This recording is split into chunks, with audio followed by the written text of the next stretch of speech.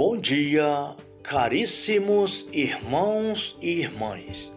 O Evangelho deste sábado é Marcos, no capítulo 2, no versículo de 13 a 17.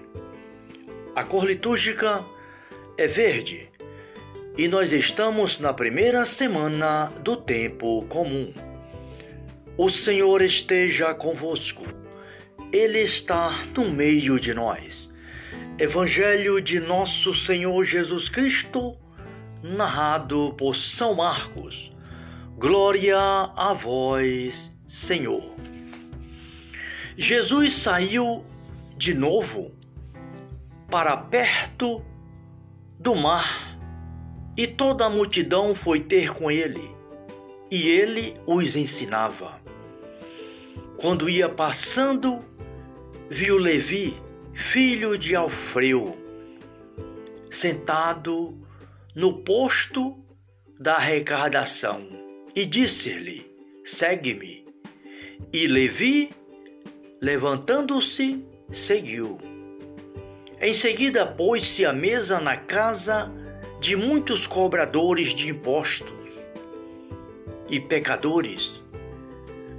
Tomaram lugar com ele e seus discípulos. Com efeito, eram numerosos os que o seguiam. Os escribas do partido dos fariseus, vendo comer com as pessoas de má vida e publicanos, diziam aos seus discípulos: ele come com os publicanos e com gente de má vida? Ouvindo Jesus, replicou: os sãos não precisam de médicos, mas os enfermos. Não vim chamar os justos, mas os pecadores. Palavra da salvação, glória a vós, Senhor. Caríssimos irmãos e irmãs, a liturgia destes sábados vem nos falar, queridos irmãos e irmãs, da vocação de Levi. Levi também que é chamado Mateus. Mateus é o primeiro, aquele que escreveu o primeiro evangelho de São Mateus, mas ele é chamado Levi. Jesus saiu de novo para perto do mar e toda a multidão foi ter com ele, e Jesus ensinava a todos, porque essa é a missão de nosso Senhor. Nosso Senhor veio para anunciar a boa nova. E o evangelista São Marcos quer incentivar isso, queridos irmãos, desde o início dos primeiros capítulos de São Marcos. Já nos fala e nos mostra Jesus dizendo para cada um de nós: convertei-vos e crede no Evangelho. Fazei penitência. E ali Jesus começa o anúncio da sua palavra e começa a juntar os seus discípulos, chamando para o seguir. E hoje Jesus chama mais um de seus discípulos, Levi. Quando Jesus viu Levi, filho de Alfeu, sentado no posto de arrecadação, isto porque ele era cobrador de impostos. Então Jesus disse: segue-me. E Levi, levantando-se, seguiu o Senhor. Vejamos, queridos irmãos e irmãs, que o chamado de Deus é profundo.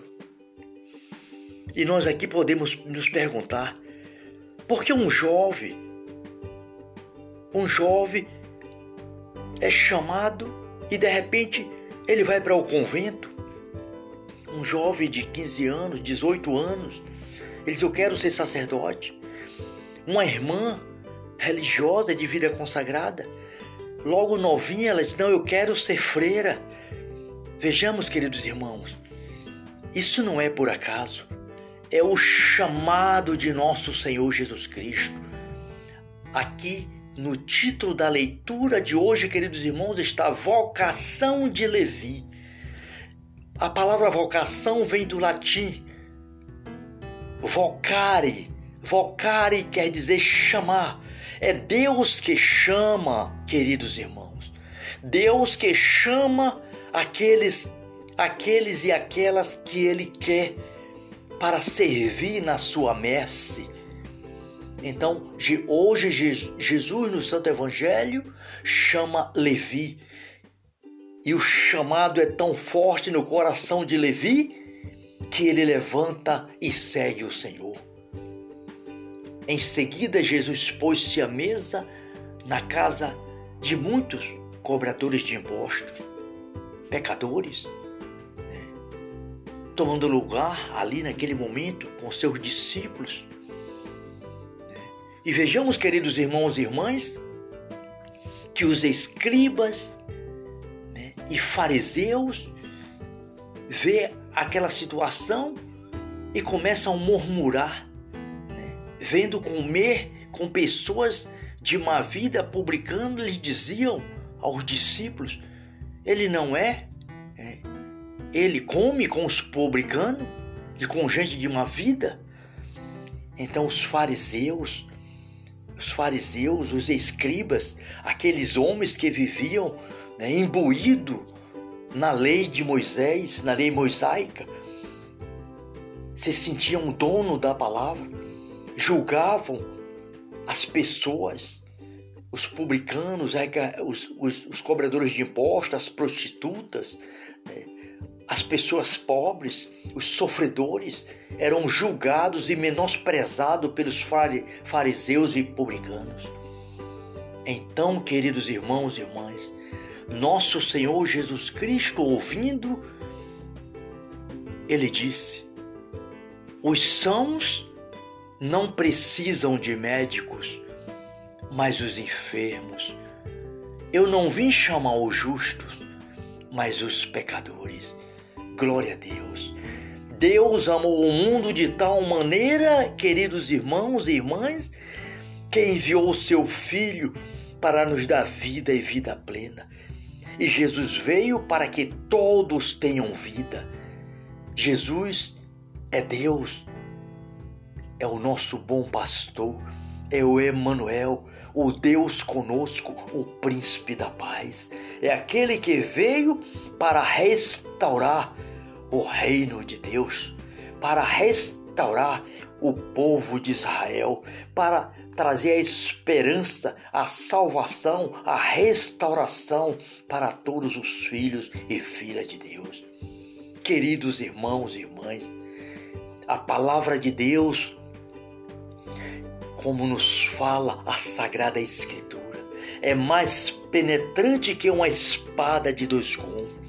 Ela penetra até a medula, as entranhas. A palavra de Deus, ela renova o nosso ser. E cada um de nós, irmãos e irmãs, estamos despidos, nus diante da palavra de Deus. É Deus que é a nossa vida, é a nossa salvação, é a restauração de nossa alma. E Ele veio para nos dar realmente a salvação, a graça de Deus, a graça do Pai Celestial. E hoje Jesus chama a cada um de nós para que possamos ser cada vez mais revestidos do Espírito Santo para anunciar as maravilhas do Senhor. Assim como Jesus chamou Levi, sinta-se, querido irmão, querida irmã, chamada por Deus para o seguir, para fazer a vontade do Senhor, para colocar em prática o Santo Evangelho e anunciar a glória de Deus. Muito obrigado, Pai, que o Santo Evangelho perdoe os nossos pecados e nos conduza para a vida eterna. Amém. Salve Maria.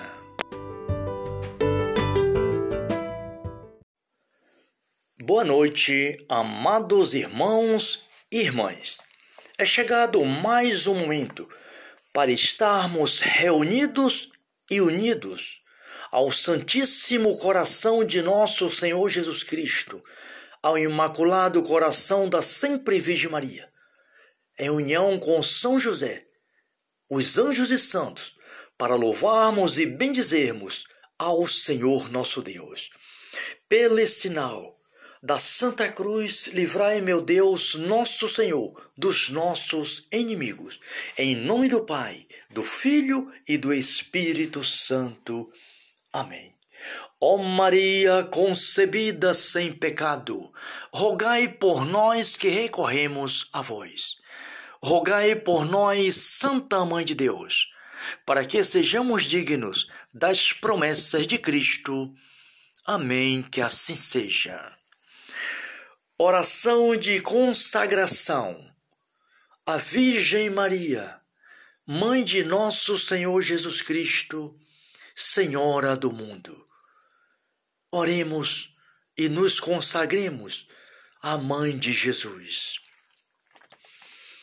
Maria, Rainha do céu e da terra, Filha predileta do Pai, Mãe do Filho de Deus, Esposa imaculada do Espírito Santo, admiro e louvo o vosso privilégio, único no mundo, pois, agradando a Deus pela vossa humildade, fé e virgindade, foste escolhida para ser mãe do Salvador, vosso Mestre, verdadeira luz do mundo, sabedoria incriada, fonte e primeiro apóstolo da verdade.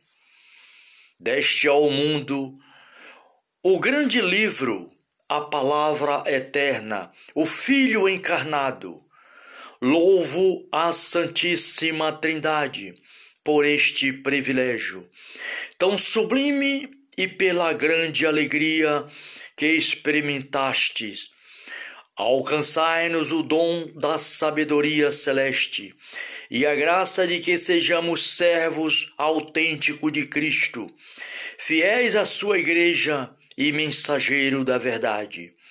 Fazei resplandecer em nossos corações a luz do Evangelho, dissipai de nossas vidas os erros e congregai-nos à igreja de Cristo, para que, iluminado pela palavra de Deus, anunciemos esta mesma palavra de vida e eternidade.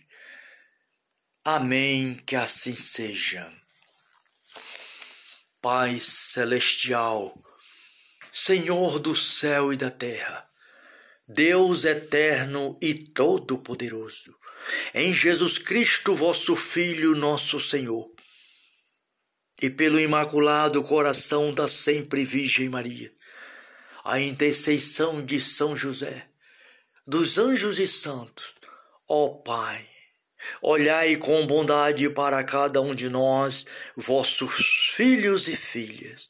E neste momento, Senhor, diante do quadro em que nós vemos e ouvimos que o mundo está passando, Senhor, com essa pandemia, Senhor, que assola a humanidade. Ó Senhor, repreendei essa pandemia e envia vosso Espírito Santo, Senhor, e renova a face da terra. Curai todos os enfermos do corpo e da alma. Fortalecei a todos na fé e na caridade. Iluminai os médicos e dai sabedoria. Também aos serventes, a todos aqueles que cuidam neste momento do vosso povo que se encontra, Senhor, nos leitos dos hospitais e em seus lares. Ó Deus de bondade, dai sabedoria aos governantes para que governe com justiça. Iluminai os mais necessitados da face da terra, Senhor. e tenha misericórdia de nós. Pai Santo, Senhor de bondade, tudo isso vos peço, vos imploro, por nosso Senhor Jesus Cristo, vosso Filho, na graça do Espírito Santo. Também oro ao Senhor pela Santa Igreja. Iluminai o Papa Francisco, Bento XVI, toda a Igreja dispersa pelo mundo, Senhor. Todos os vossos servos e servas, vocacionados e vocacionadas, Senhor.